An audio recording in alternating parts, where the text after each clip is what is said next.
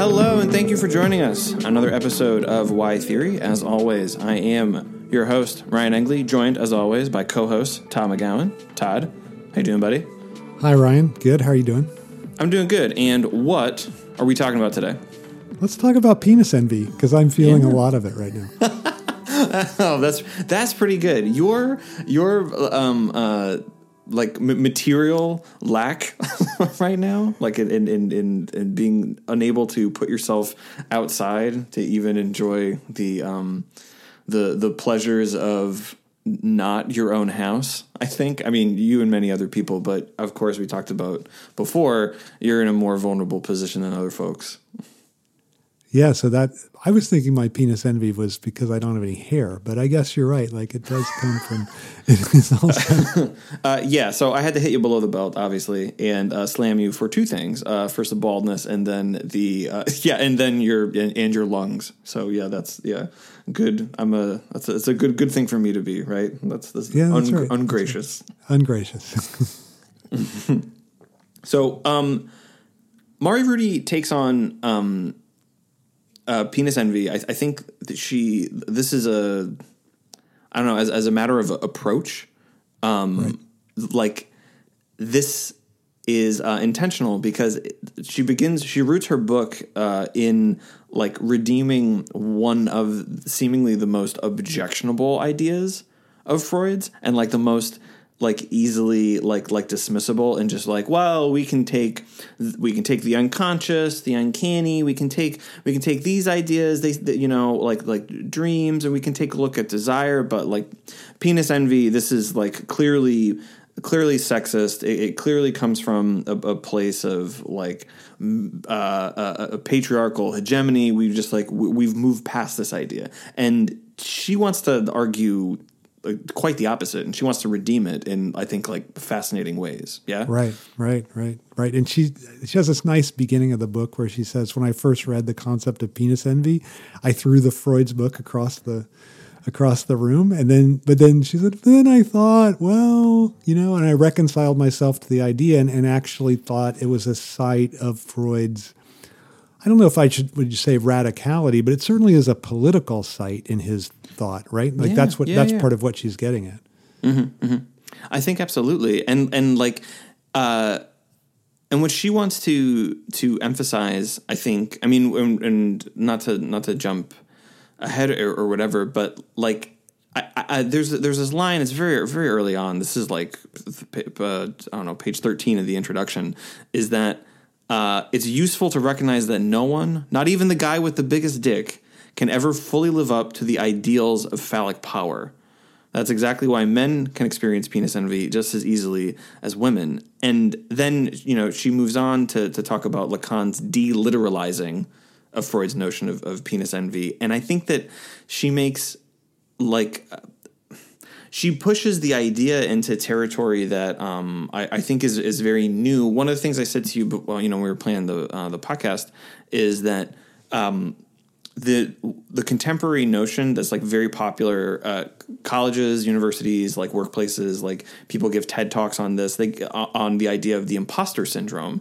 And I think the imposter syndrome being that like, you got a promotion or a job and you don't think you're good enough for it, and you don't think your qualifications are really good, and you think you must have lied your way to get in there. Like you must be some kind of sociopath because you've been in social situations and you seem to say the right thing, but you're on the edge of your seat the entire time. And oh my God, like you're just racked by this kind of like anxiety. Like this is a very popular like notion and thing to think through. And I think for Mari, that's overly familiar. I don't know her the way you do, but that's, but yeah. She's familiar. You can call her Mari. All right. Okay. Right. So, but for Mari Rudy, that this is an idea, this is a contemporary manifestation or like a new way of talking about penis envy. I think at least. Yeah, I think that's right. I think it's, I think the key point is that even men can suffer from it and actually do suffer. Like, I think that her point is that no one can have the phallus, right? Like that's one of the key. So in a certain sense, everyone is vulnerable to suffering from imposter syndrome. And maybe everyone should suffer from it because everyone is in this situation where wherever you're in a symbolic role, that symbolic role is really, I think this is the idea that the symbolic role is acting through you.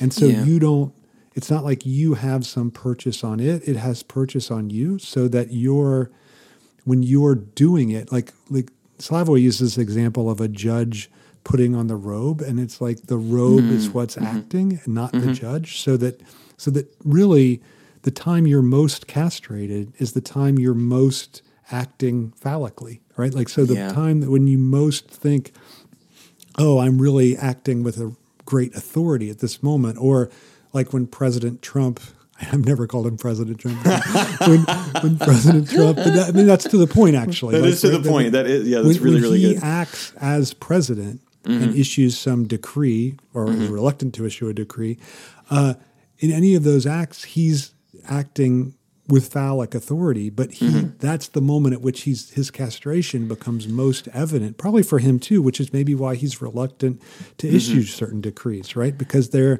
like when you're in a symbolic position of power, you're just acting at the behest of the authority itself, which is collective. I think that's part of the other point, right? It's collective, and it's not.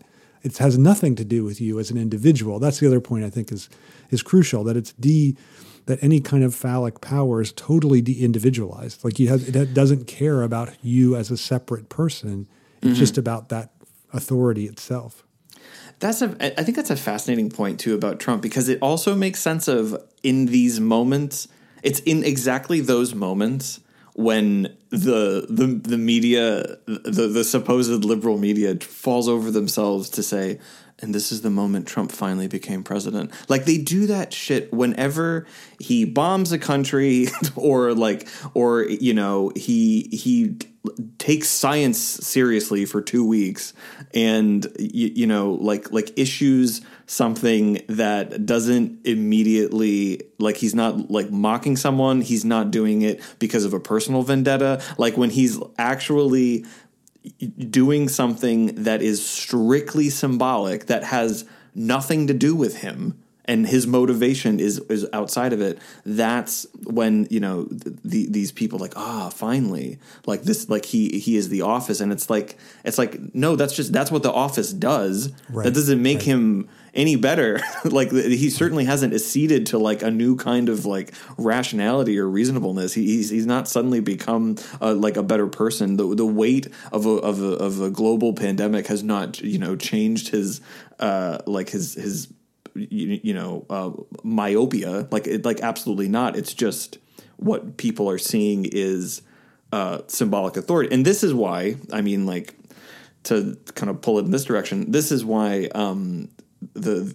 this is the only appeal that Joe Biden has as a candidate over Bernie Sanders, because Sanders, his whole campaign, and this is why he's a great political figure, but this is his limit, is his whole thing is that the emperor has no clothes. That's his whole thing, right.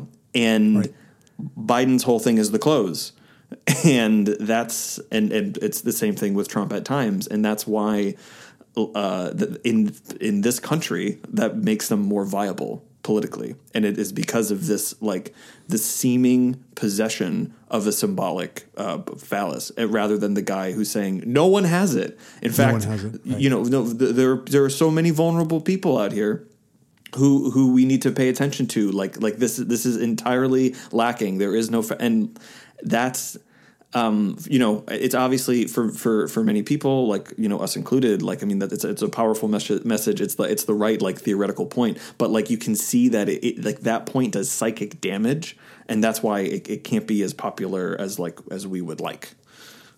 Right. I think that's right. And I think that his distance from the symbolic role is one of the keys to his popularity, right? Like I was reading someone saying this, and I thought this was a brilliant observation. It was just an observation that whenever he reads some kind of dictate or report or whatever, he always looks like and sounds like he's reading it for the first time. Yeah. So he never like practices. And they didn't make this point, but I think that's absolutely, and if it's not intentional, it's unconsciously very smart, because it reflects his alienation from the symbolic role, which then I think allows his spectators, I don't know what else to call them, his spectators to imagine that he has not undergone castration, right? Because he's not identical to the symbolic position of authority, whereas, like you're saying, like someone like Biden in the office, what Biden's promising is I'll come in there and restore normality, which is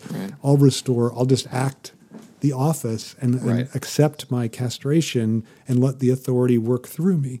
And Trump doesn't do that. So it's an interesting, it's all about, I think, the avoidance of the appearance of castration. Like he doesn't want to have that moment where he appears castrated. But I think, that's what it's interesting, because it does show the way in which that just occupying the position of a symbolic authority is castrating, which is the exact opposite of how we usually think of it, right? Like we usually think you're the authority, you're the one not castrated. In fact, even the way, Lacan thinks of male sexuality, the one person excluded from castration is the leader in some way, right? But that, of course, that's the leader, not the contemporary leader, but the leader of the primal horde. So it's not even like that figure is only imaginary. So there's no one that actually gets to be excluded and not subjected to castration. Yeah, it's really interesting. I think that this whole thinking about I think it makes sense to think about, and also I mean I think this makes does this not to borrow Slavoj brings that construction into psychoanalytic discourse, right? Like the rhetorical construction that way, right? Yeah, for sure. So does this not show at the psychical level the hurdle that a female candidate for president has in this country? I think it lays that absolutely bare, and there's another angle too here, and I think this would sort of be my last example on this thread, and then we'll go back to Mari's book in earnest. But I think that there's something in here too. The other part of the appeal of Biden is that it's like you said, is that I'll go in and I will act the office, and there's something in this as well for folks that I think is appealing, that it doesn't come directly from Biden. It's that if someone just acts the office, it means you don't have to care about politics. And I think right. I mean, that's the promise of the Biden candidacy. Yeah. You've said that to me before. I think that's absolutely right. Yeah. And it's because the way I think most people write about it is it's Obama nostalgia. And I think, yes, but actually it's more specific than that. It's you just trusted the office, and you maybe checked in with politics once a week, once a month, because the office means, incrementalism. And it also means that things it's like a political kind of purgatory, but it's not so bad. They never get too bad. They never get too good. You just you live your own life. And the whole time you forget that many, many, many other people can't do that. And the office doesn't mean Steve Carell, in other words, right? Yeah, exactly. Yeah, that's pretty good. Yeah, and I think that was sort of that was the lure of the Obama years, is that you could imagine that no one was really suffering that much, whereas you certainly cannot get away with thinking that right now. Right. Right. It's and so I think there's I don't know, is there a way that is also figured in to castration as well? If someone just acts the office, that means that what does that mean? For us, if Biden is just acting the office, that means that we get to go back to right. A castrated place where we're taking. Sorry. Oh no! Please jump in. Yeah, I was just going to say that it means that we don't have to be aware of our castration, right? Him, because he seems like he's just allowing symbolic authority to function, and the whole point of symbolic authority functioning in the way that it functions is to hide everyone's castration. So right. I feel like that's exactly what you're looking for, in someone like him. It's interesting that for Mari, the male position. So the female position is she associates with penis envy, and the male position is something like imposture. Right? You're acting this part of having some kind of authority, but it's really you're really just as subject to castration as the women are. So that's it's interesting to think of that dynamic as on the one side penis envy, but what you're envying is actually what no one has anyway. So there's a way in which, as she's thinking about it, which I think is right, she's thinking about it. It's a kind of misplaced, like even penis envy is a category error. Like you shouldn't, like it's misplaced. Even though she begins the book by saying it's just logical, she further develops the idea. Her point is that it's actually misplaced. Like if women really looked into it, they would see there was nothing to envy at all, because the men are that thing that seems like phallic power is just imposture. That's pretty good. I think that's helpful for me because I was trying to work through the position like relative to someone who is like who hides their own castration. So like it's funny. So that means it's so good to me because it's like it means we get to hide our own, but it's like a kind of a as a theoretical example, like it opens up this way that like you can see it more clearly. And so that's what I was trying to think through, that like the specter of the Biden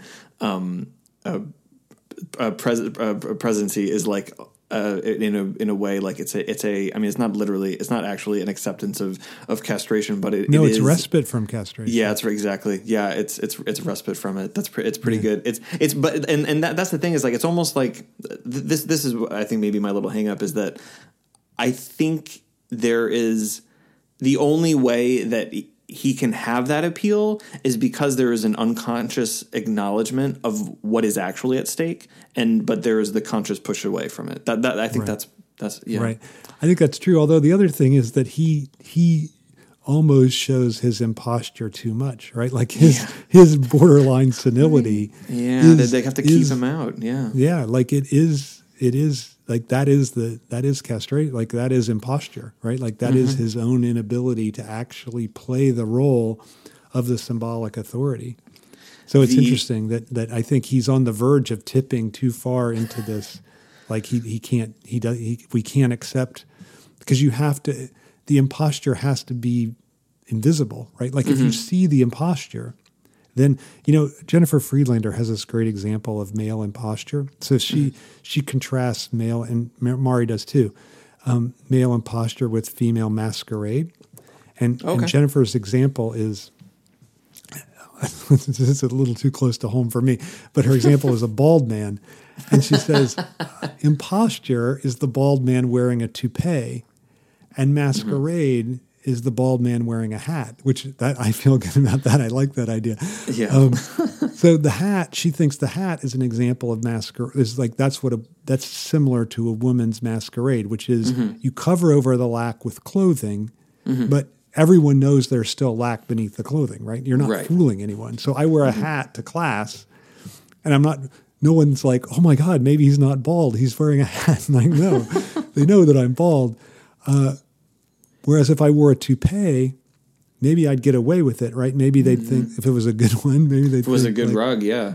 Yeah, maybe they'd think like, oh, he really has his hair. But then Jennifer Friedlander's point is, if the toupee slips a little bit, then you're completely exposed. Yeah. And her idea is, this is what's true about male imposture as well. Like, it works fine until you get a Biden, unable to put a sentence together, and then the imposture falls apart and you get, and castration gets exposed. So it's interesting that the female, and then I asked her, what about shaving your head? How does that fit in? And she's like, she had no theory for where that fit in.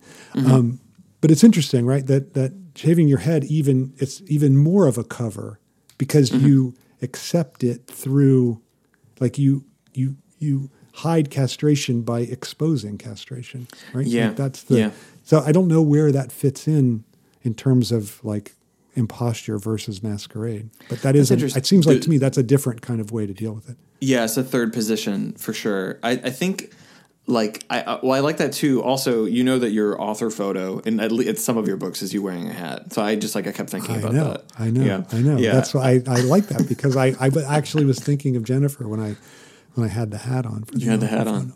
this like total masquerade. It's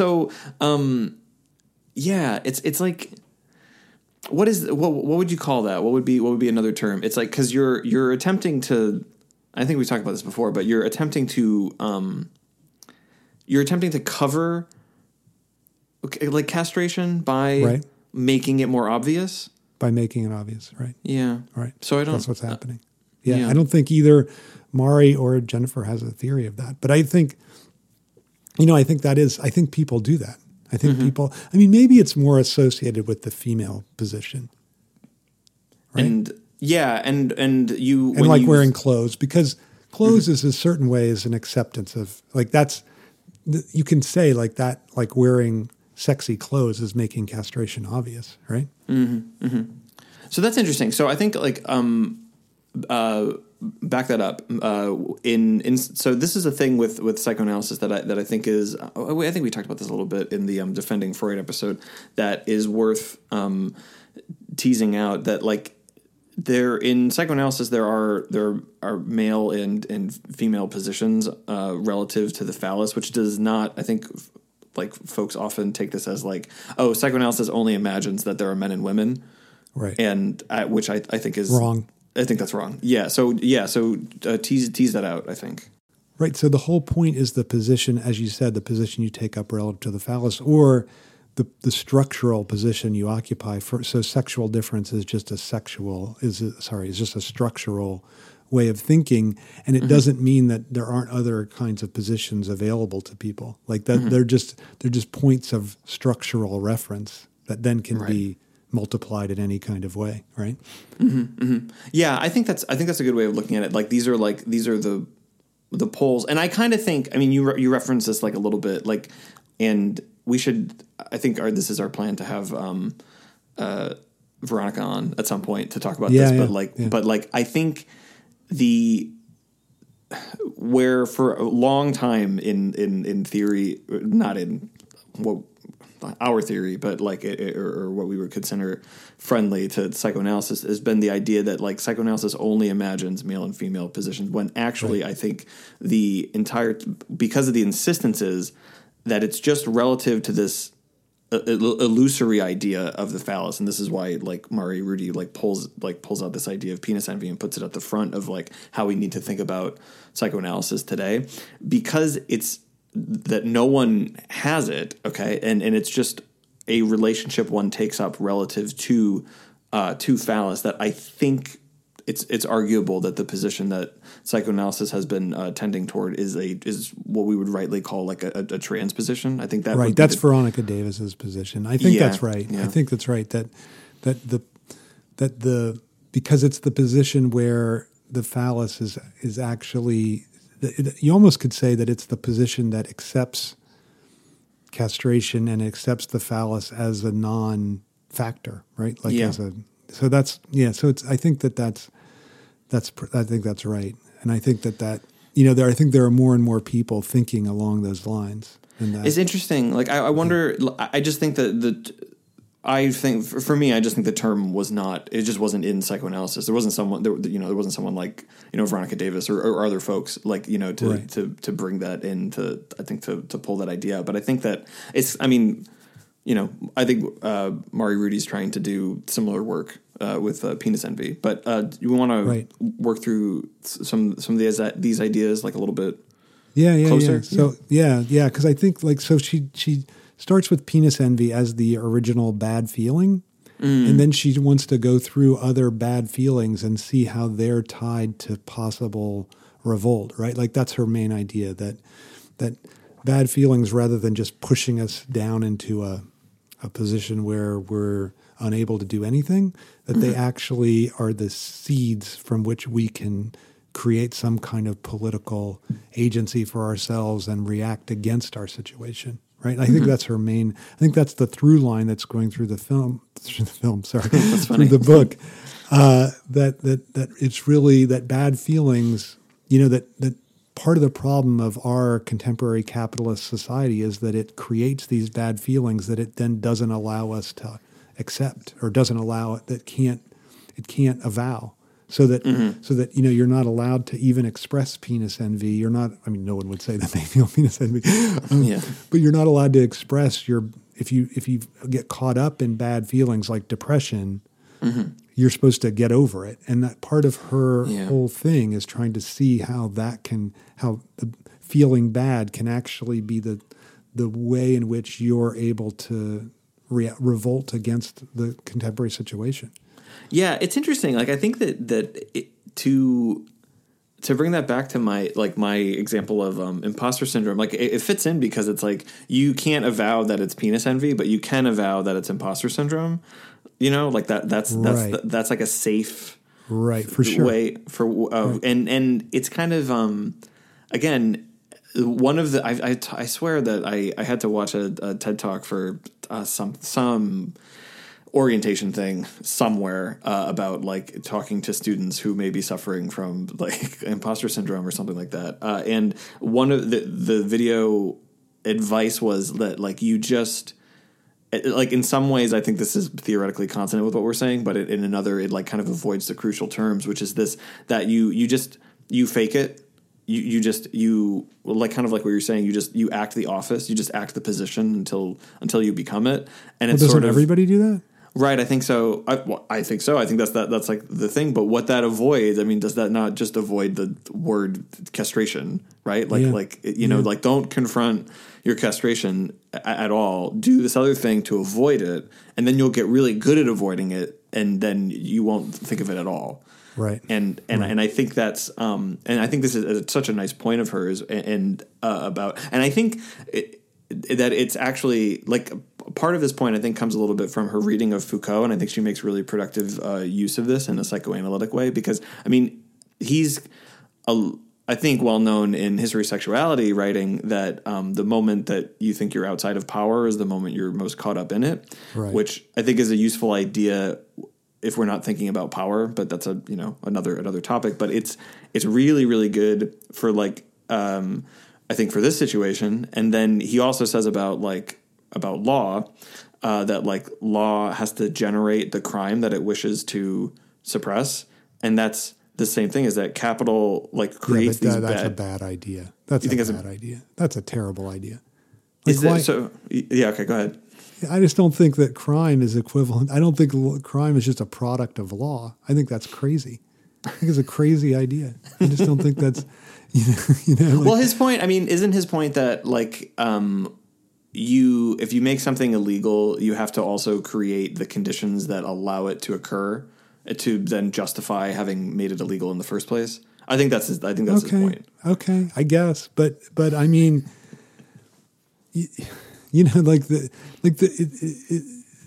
I'm just stealing this point from Joan Kopchak in her critique of Foucault, but her point is, look, he creates a world where there's no desire, right? Like the whole point of desire is that it's always a transgression, right? Like it's always like okay, law might try to create a certain kind of reality, but desire emerges and it doesn't just do exactly what law says to do. Right? Like that's the whole point about law.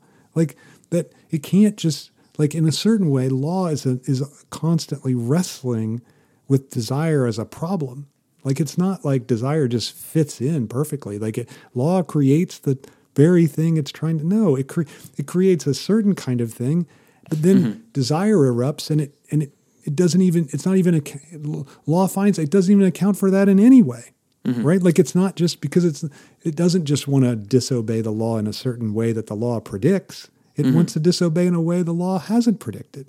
So in a way that goes off the chart, right? Into a different area. So I don't know. I find that, like any time, I was going to say, whenever I knew you were using Foucault, talking about Foucault in a positive way. And I was going to say, when I hear Foucault talked in a positive way, I reach for my gun. I mean, well, I was going to push you on this and say, like, I mean, half of Penis Envy is about Foucault, and I think like Mari successfully like uses some of his ideas and imports them into more psychoanalytic feeling because that like she I think puts the idea that like capitalist culture creates the bad feelings that it then aims to kind of eliminate is, I think, her twist on that idea about like Foucault and crime and law. But twist is the key word, right? Like she twists it into a psychoanalytic way of thinking that then it's foreign to the Foucauldian matrix, I think. So I look, she has a much more, she's not as like cut the line as I am. So no. This is important. Like actually teasing. No, really, this is important.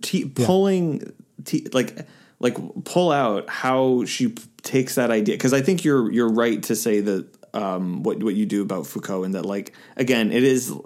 He does do this. There's no desire, there's no unconscious, and then when things like this emerge in the world that he imagines, it's like what can we do about this? Like it's like there's nothing. There's nothing to do. Like it all becomes like reducible to like power or biopower and things like this. And okay, so that's on the one side. So like how what does she do to, I don't know, wrest the idea away from falling into that kind of explanatory matrix that Foucault erects, I think is the good word choice, where things are like reducible to to power and hegemony and law and repression. Yeah, right, for sure. Right, like she comes to this point in the conclusion, but it's apparent throughout the book. She says, "Bad feelings are a way of breaking free." Right, bad feelings are about emancipation, and like Foucault has no theory of emancipation. Like there's no, that's true, because it's all about the cage that we're in. It's all about the way in which we're the ideological, he wouldn't use the term, but the ideological pressures, they work for him. Like that's the thing. Like they work, they produce us as individuals, not as subjects. They produce us as individuals. Right. And we're we're the result of those, well, he wouldn't say ideological, what he would say is those, those matrices of power, right? And we're just the result of that. And I think for Mari, no, like it's like, okay, the bad feelings are produced by contemporary capitalist society, but it's the bad feelings that actually liberate us, like to, and thus break from that contemporary capitalist society or point the way outside of it. Like her way of theorizing and outside of it, I find very appealing, maybe just because we're very alike. We have a similar kind of trajectory. You and I share this too, but a similar kind of trajectory, although neither of us began as lowly as she did. Like, no, we didn't have Finland. My bathroom was internal to the house. So yeah, right. It's pretty amazing, right? Like a great contemporary theorist had to use an outhouse as a child. I do, yeah, like quick comment on that. I think that the way that that she weaves like memoir into this is really effective. Usually that annoys the hell out of me, but I found it so great in this book. So I think it's just a tribute to her as a writer and as a thinker.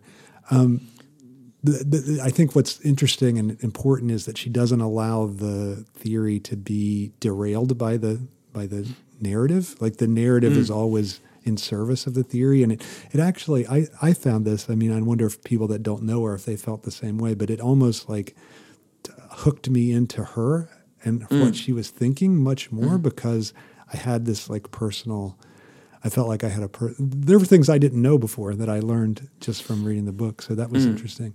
I mean, I knew a lot. Well, you get hooked into someone's like it's why does someone think that? Right? Like, isn't that so important? Like you're trying to follow along a thread of thought, and it's, and that's, I think that's probably the good point, is that's where the memoir works, is it's not just like what happened to her. It's like, it's how what happened to her has informed this idea and like, and why she thinks the way that she does.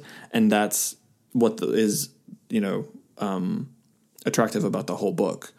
Is this like thread of thought, and you're right to nail down the way that she avoids the Foucauldian trap is always just, well, there's no way out, and that like you see power lurking in every corner and it's in every attempt to, like that's the first thing that I said, that like the moment you think you're out, you're most caught up in, and it's like, oh, so there's no way out. Why were you a political activist, Foucault? I don't think. Well, he just separates the two, right? Like I know. He separates the two. Yeah. There's his theorizing and there's his political activity, and they just don't have any. They don't come together, which is incredibly strange, right? Like, Yeah. it also explains why he goes later in his life, these works that aren't popular at all, where he talks about ancient Greece and forming oneself as a subject, like this, the care of the self, like that. Well, and Parisia, which I always like as being akin to a radical act. Like, I think he's getting there because I think he realizes he messed up. But yeah. But that's very late. It's his last. It's 2 very years late. of his life. It's the last thing. Right. But. And it's not the thing that people have taken up, which is also interesting because I think people are drawn to this. I think there's something almost satisfying about believing that everything is a trap that we can't escape from. I mean, you like to talk about cynicism, yeah. Right? Yeah. That's I think that's been, even though that's not named, like it's never attributed to Foucault, I don't think, but like the kind of contemporary cynicism, I think largely comes from his kind of thinking and like you.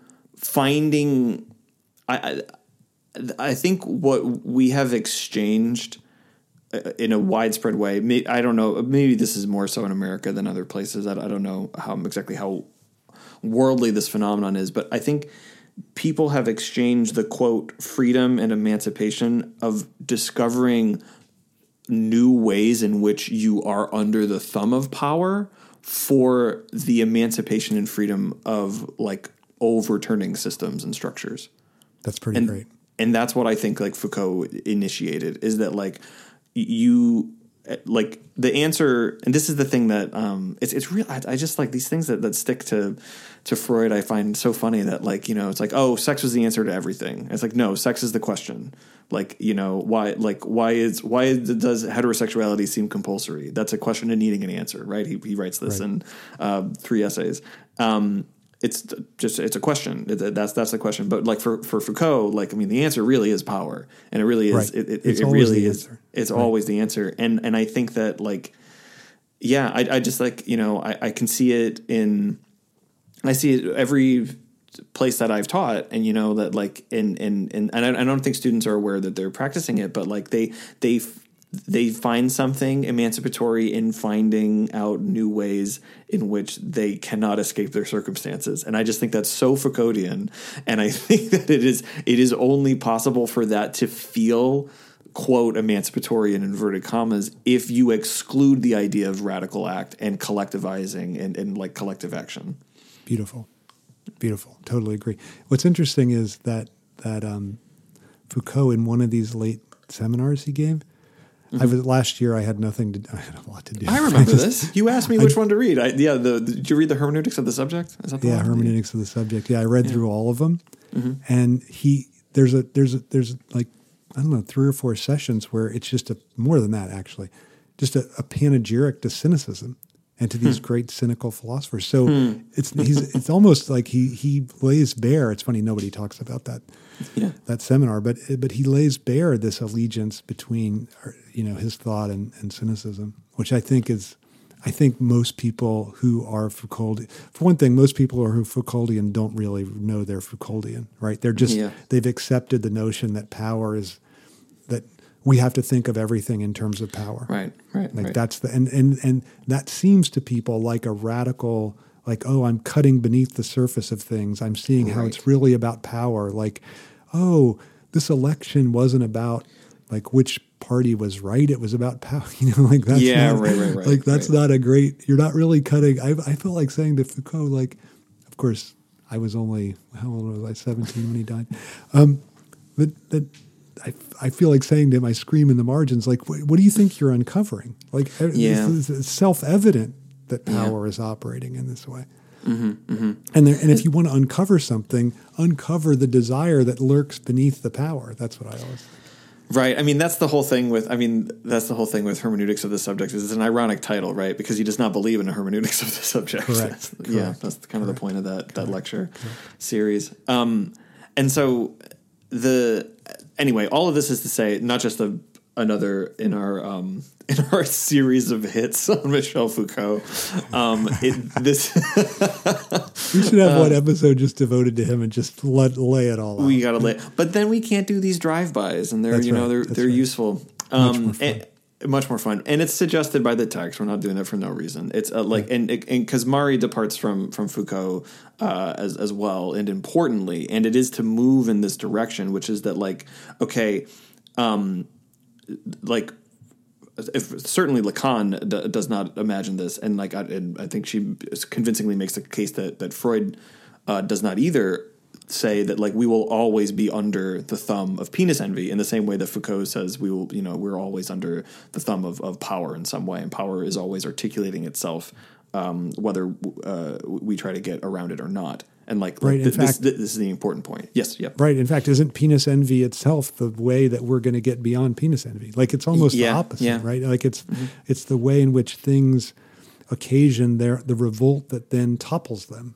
Right, that's her. I mean, her whole point is this investment in the way these produced bad feelings have the energy to topple the mechanism that creates the bad feelings, and it's only sustained. So, contemporary capitalist, what does she call it? Heteropatriarchy. It's only sustained insofar as we don't avow the bad feelings. So, as long as we allow the bad feelings to be unavowed and pushed aside, then as long as we do that, then we're sustaining that capitalist patriarchy. But it's when we avow them and take them up and take them seriously, like she's trying to do in the book, then that's when we start on the path of actually toppling that regime. Yeah, absolutely. It's because you can't. I mean, she just makes it's such a good point. If you're not facing if you're not facing your enemy in the proper terms, you'll never win, if you I think this is the, in her early point, I know in another episode, you had an argument that was a little bit separate from her position, but I think you did accept it, that maybe an initial way of understanding, and she says this in the beginning in her intro, of understanding the penis envy is if if the least qualified man can get a position at a company better than the most qualified woman, then who wouldn't want to have a penis? It's in that sort of way. But that, what you have to understand though is that there's not magic power in it. Right. It's totally it is not object oriented. It is it is illusory, and it is really, I mean. Alenka Zupancic, I think, writes about this in the appendix to Odd One In, right? That is only by not confronting something like penis envy or phallic power in exactly those terms that it can continue to have this cachet that that makes it bigger than it actually is. That was pretty good. That was a highlight for me. I feel like that's really. I mean, Alenka's point is that the whole project of psychoanalysis is about, toppling the phallus's illusion, that mystery that it seems to have, right? It's demystifying. The whole project of actually talking about the phallus is an attempt to demystify this power that it has from not being talked about and not being theorized, right? So she sees, and I think Mari's along these same lines, that there's really something to be gained by Freud talking about it and then putting it out into the light of day, and then it can't. It's almost like a vampire, it can't work. It only can work undercover, and I think that's right. Nice. It can't. It can. Lacan famously says that the phallus can perform its function only while veiled, right? And so if it's not veiled, it's interesting that we associate the veil with the feminine, whereas the psychoanalytic point is it's the phallus that's always veiled, right? Yeah, it's always the clothes, right? It's always the emperor's clothes. It's never right. Yeah, exactly. Yeah, so it's interesting that Mari, out of this idea of bad feelings, her idea is that the way to break out of that, and I wonder what you think about this. It's a kind of, it's almost a minimalist, not almost, it is a minimalist ethic, right? It's casting aside and she herself feels this I think, compulsion to dress. She even says, like, I always try to dress nice. I never give a lecture without my phallic pen. that was a pretty good She point. does say that. Yeah. Which I thought was funny. But then in the end, she comes to this idea of an ethic of, can you almost disrobe? Can you take away all those things that, like, if the heterosexist capitalist world is telling you to accumulate commodities that make you feel bad, like, I think her point is, like, can you just stop doing that, right? Yeah. Like, can you and so there's a minimalist dimension to her, or a minimalist dimension at the heart of her ethics. Yeah, I think she's. I think I've got the timeline right. The Call of Character is before this book, correct? Yeah, this is the most recent one, I think. Yeah. Okay. Or else Yeah. Distillations maybe after. But Oh, Miss Distillations. I think you're correct. So I think that she gets at that in Call of Character as well, which is, like, you know, and this, like, it really, really spoke to me. It actually, you love that book, don't you? I do love that book. Yeah. This actually, like, you know, it's Mari, if you're listening, this changed my life. She talks about, like, buying books, I found, like, there for, like, a long period of my life, I found myself just buying books and never reading them. Yeah. Just accumulating an incredible amount of books. And I don't know. I read in the Call of Character, like, her writing about this is this, you know, like, this is, you know, you cannot fill a lack with all this material, you know, like, you cannot shovel these things into a feeling and then expect it to go away. Like, I can't, in a way, what I don't know if this is necessarily her point in that book, but, like, I really was, like, engaging in a kind of interpassivity, of, like, where, like, buying the books is the same as being well read, and having, you know, like having a long Netflix queue of movies is this, like, well, I put them in my to watch list, so I've basically seen it because I've identified, like, good movies, and I was totally doing that and not ever taking anything from these books, and so, like, I've been a lot more ascetic and, like, minimalist in the books that I buy, mostly fiction but theory too, and it has been a lot better for me. I mean, this is a year since I read her book, like, maybe like 4 years, I guess. Well, don't you think? Yeah, that's a really fascinating. That there's a way in which, I mean, that book is about following your desire, right? Like, following your. Yeah. So it's interesting that you she aligns following your desire with not accumulating. And I think that's because I think a lot of people would say, no, following your desire means buying all the things that you desire. You know, but I think that's what I think is pretty. Well, that's the slippage between desire and want, isn't it? Yeah. And I think that she's really good on the point of desire and keeping it, because I think want is capitalist. Is clearly, like, on the side of capital, and desire, I think, is, like, all of us are trying to rescue and put desire in this position of radicality, and I think that I think she is able to do that pretty well. But I think that, like, you know, I mean, this is certainly, like, Lacan's position. I mean, right, Seminar 7. I feel like we talk about that more than any of the other ones. That, yeah, like, except as you were talking, I know we always talk about Seminar 7, but I actually, as you were saying that, I think, like, Lacan's own interpretation of Seminar 7, we've talked about this before, I think he interprets desire as want. Like, he thinks these open little flaunting of authority, like his example of, he used to fart in public. I've talked about this before, I think. No, you haven't. Not on this podcast. Oh, you didn't? Okay. So Lacan used to fart in public.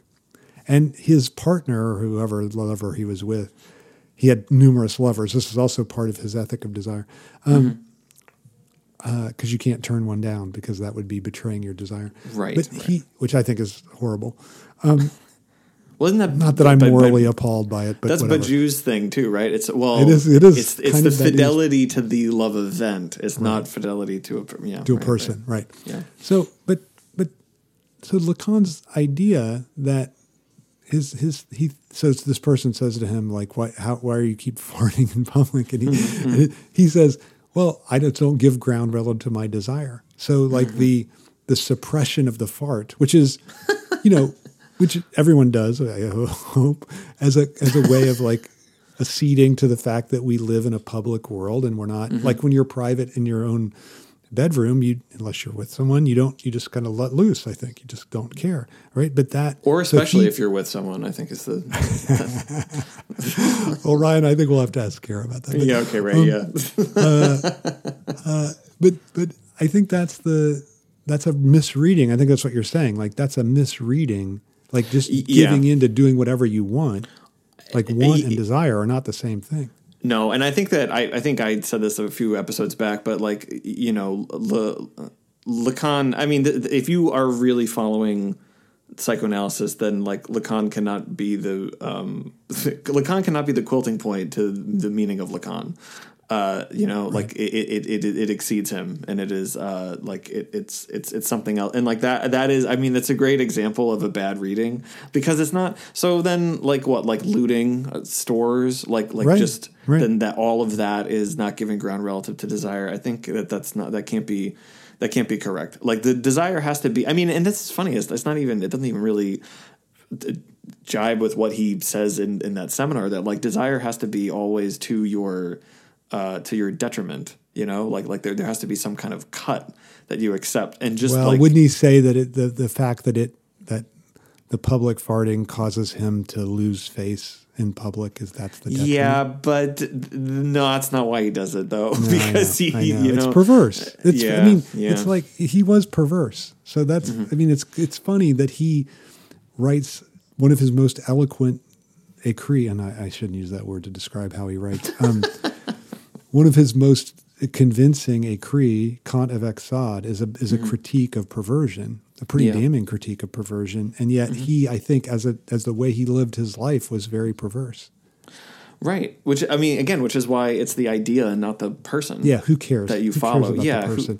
Although I just say that, and I think like Mari's book shows that like the person does have like she includes the person in the book to give us a way to access the idea. So I think there is that. I think there always is that we do kind of get to the idea through the person and not, that's why, I don't know, I find the people around Lacan much more, like I feel like I'm more invested in them than I am like Joan, Slavoj, Mari, Jennifer, like all these, Hillary, like all these people. I feel like they make up a whole line of thinking, and I don't associate it as much with Lacan himself. And that's because I find him personally offensive. And I think that's, I think you don't, but I do think you need people or a person to glom onto the thought. So I just have transferred it from him to these other people. But I think you have to, I think that's what's behind what Mari's doing in the book, that you need, I think she's recognizing that you need these personal connections to find a way into a line of thinking, and then all of a sudden you tie it down in that way to the person, and then like it's almost like transfer. The way transference works, like you need this transferential figures to get you in to think that the thought has something to say to you. That's interesting. I mean, like in the example, there's something just very psychoanalytic about it, because like, yes, isn't the best lesson that like that seems to be the lesson of transference, or the lesson that there is no big other, or that there is no subject supposed to know, right? Like why, like look, why should Lacan have to know? Like Lacan does not know what Lacan should be a bad reader of Lacan, right? Exactly. Like, of course he would be, if you, because I think what he wrote is right, and what he said was right, and that's the logical conclusion of that, right? Like which you don't even have insight into your own thought. Absolutely, like that's the real revelation of psychoanalysis. I think that's right. I think that's true. I think even there's Slavoj writes that in his blurb on Fabio Vihi's book on Zizek's dialectics, which is I don't know, I don't have it in front of me, but he writes something about like he's like startled to see like his own thing, like his own ideas, like given. It's funny I use the word thing. We're talking about Seminar 7 and then Penis Envy, but he's startled to see it like represented this way. And I know that like sometimes the blurbs in the back of the book, like that's not necessarily truthful or not, but I think like honest or not, like I think that's definitely the take, is that like someone putting together, like a reading of your own work and your own ideas and giving it back to you, like it should be like a little startling. It's like, always startling, right? Yeah. Right. Yeah. I was with Savoy one time and someone brought up a book of his to sign, and he said, why are you taking me so seriously? It's really disturbing. That's pretty funny. That's pretty good. Yeah, it's good. It was a good response, I thought, to that. But yeah, I think that's right. I think it's right. Like that's the whole point, is that there's this division, obviously, in the subject, and that doesn't disappear when one is writing something theoretically. Right? Yeah. So. Mari has the great quote, or I think this is from Luce Irigaray, that who I am for you and who I am for me is not the same, and such a gap cannot be overcome. And it's pretty good. And so like if you extend that, right? Like, so Lacan's, in your example, Lacan's theory for him is different from Lacan's theory for us, and it's a gap that can't be overcome. So like, yeah, it kind of makes sense. He has this theory that is like, no, I'm living ethically by farting in public, and it's like, you didn't really, that was not your example. Yeah, you missed the point. You missed your own idea. Yeah. Right. I mean, I think that's true. I mean, the history of people not living up to their own ideas is a long and sad history, right? Like there's not, it's I think that's pretty commonplace, that people misinterpret what they're saying and don't, and aren't able to, but maybe the lesson of psychoanalysis is that's a necessary mystery. Yeah. Like that you can't be identical to yourself. You can't grasp especially when your thought is radical, I think it's really hard to grasp the radicality of your own position and then to integrate that into your life. I think that's part of the division that we're talking about, is the division between thought and your life. And that's what Mari's her whole book is a struggle between, like how I'm theoretically thinking certain things, and then how do I live my life in response to that. And it's saying, well, to what extent can we allow the theory to really disrupt our life? And that's I think that's in some way the wager of the book, right? Yeah, I think that's so good. I think that all of her like non self-help books, which is it starts with The Case for Falling in Love, and then it's The Call of Character, and I think this book as well fits into her, like, because she masters this genre that, like, I don't know, she basically made up, because I don't think it really exists. But that it's not how can I make, I'll use Lacan's terms about this. The goal is I should make the subject of enunciation and the subject of the statement, my goal is to make them one, right? Or it's like, or I need to, like, the goal should be to, like, make it clear and have a total synthesis of, like, how I am in public and how I want to be, and I think, like, Mari's like, no, that's a very American, like, ego psychology kind of like perfection of the ego kind of like way of going at it, when really what the psychoanalytic lesson is that, like, you have to reconcile yourself to the disjunction between one's, like, desire and then, like, one's ego. Right. Right. The whole book of Penis Envy is really about that disjunction, right? So she's talking about her own life and her, like, because she's really like, look, I was seduced by the American dream. Like, I was, I wanted to come to America, and I really, like, my life in America was so much better than my life in Finland. And so I really lived out, I mean, she really is someone who lived out, even though she's in Canada now, who lived out the American dream, right? She she started with less than nothing, and came to be, one of the most important theorists in the world. So it's really, I think that trajectory is like that. So so that's her life. And then theoretically, she's critical of that. Although what's interesting is I think her life allows her not to break from that Foucauldian model of seeing, like, only this trap, right? Like, she sees that it is possible to break the trap, because she broke out of the most, a much more severe trap than, like, our contemporary capitalist society, So I think she has the experience of breaking out of that trap. I just wanted to talk about one thing before we stop, is her discussion of pornography, because I think so.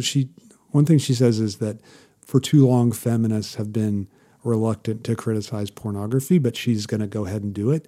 And I think one of the things that I just know this from I have somewhat friends, or I'm friends, I think I would say friends, with a porn star, and he does gay male porn, but he also knows a lot of heterosexual porn stars, right? And he is very, very critical of his name is Connor Abib. He would be happy that I said his name. I don't think or I'm not happy, but he wouldn't care. Okay. And he's very critical of the feminist critique of porn because he thinks that it is a slight against, for one thing, sexual freedom and against sex workers, and and has the effect of marginalizing their activity. Like if we marginalize pornography, then we marginalize the activity of these sex workers. And I think that, to me, that's like all the other stuff she says about porn, about the way it causes a certain image of women, a certain degraded image of women to be shared widely in the culture. I think that's inarguable. But I wonder what you think about that, which I'm just imagining what his objection would be to Mari, and that is precisely this, that it marginalizes these activity, these sex workers, and makes their life even worse. I think that, that's, well, because her critique is that apart from that is that it drains desire. Correct. Right. I think, it's hard to argue with that, right? Like that, there's a great movie, what's it called? There's one called, I think it's called Men, Women, and Children, where the guy, he is so addicted to this, he's a high school kid, he's so addicted to porn that he can't, when he has a real girl in his room ready to have sex with her, he can't do it. Like he can't, and he has to go look at porn and masturbate to try to get ready to have sex with her. But then it just fails. So I think that seems to me a very literal example of the way it drains us of desire. But I think it's generally true. Like the more that you're addicted to porn, the less you're able to desire another kind, like a real flesh and blood person, because a real flesh and blood person is disappointing in a way that porn isn't, I think. Yeah, there's certainly like a, you're not in, is this too much of a lame analysis? Like there's a level of control and illusory mastery with porn and masturbation that is just kind of like out the window with with a person like with someone else. Yeah, there's an anxiety. There's like you have to reconcile yourself to the imperfection has to be like imperfection in inverted commas. Like that has to be part of the fantasy, is that like it's not like that this is the porn is this one thing over here, and then like the actually encounter with another person is its own thing, and that cannot be thought of like in terms of porn, or it has this effect of draining desire. But it's this is interesting. I appreciate you asking me this question, because I think there's as a porn addict yourself, that's why I asked. That's right, exactly. Yeah, no, your friend Connor, I think that like I don't know that that Mari's idea, like I think that they're speaking two different things, and maybe that is a problem. Like I think Mari's idea is correct, but it's not actionable for. Like how does accepting that make policy protection for sex workers? Right. I think and I don't think she's saying I want to. She doesn't say that either. Yeah. Right. She doesn't say, and I don't think she's saying I want to have porn made illegal so that these workers are going to have it even harder. I don't think she's saying that at all. I just think she's saying we got to really stop. I think she's mostly talking to women and saying don't accept that your partner just imposes his addiction to porn on you. Right. Like I think that's what, and so I think basically it's, and to men, I guess the men that are reading it, she's saying like, look, like don't accept those images of women. And I think it is true that if porn shifted its predominant images, then I think it'd be tough to object to it. Right. Like if it's solely the degrading images of, like she says, women pissed on, kicked, raped, whatever. Like I think that's I don't know, but I think that's relatively common enough, right? And so, and I think that if just the rejection of that kind of image would change the porn, like isn't that porn a thing that definitely. I think that's where the two ideas actually align for protections, right? Like, right. yeah, that's interesting. Right. And porn is an industry, I would imagine, that's relatively responsive to its consumers. And so if people just stopped consuming that porn that is degrading, then I think it would cease to exist. Right? It would just. I don't know. Maybe. I mean, I don't know if she would say that, but I don't know if she would say that, and that's probably. I mean, like, I think that. I think it probably can. I don't know. This is interesting. Like, I feel like the genie's out the bottle on that one, and I think that if you shut it down, like if you have protections for people in the industry, then I think that it moves somewhere like else. So, which doesn't mean don't do it. Which doesn't mean don't try. I see what you're saying. So people are going to make those kind of things because there's always going to be people that are going to want them. Yeah, because you got to interdict it. Yeah, and so that's I don't think that. I don't know. Like, I don't want to say that like there's nothing to do about that, but I think that it kind of points to like there is a gap, I think, between Mari's position and Connor's position. Yeah, I think so too. So too. Right? Like, I think in her ideal world, we would no longer have porn. And I think in his ideal world, that would be terrible. Yeah. Right. So I think that's just a difference, right? Like, that's just a difference. Like, because I think she thinks that it, even in its best articulation, porn has the effect of, just like you were saying, derailing our desire and making us desire to forget about the way in which, I mean, what you said about imperfection is good, I think, and vulnerability, right? Like your own vulnerability in sex that's obviated in the porn experience. So you don't have to worry about that.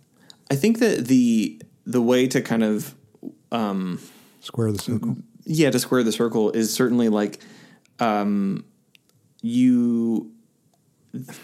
you have to make it so that there are protections, and this is like outside of porn, that there are protections and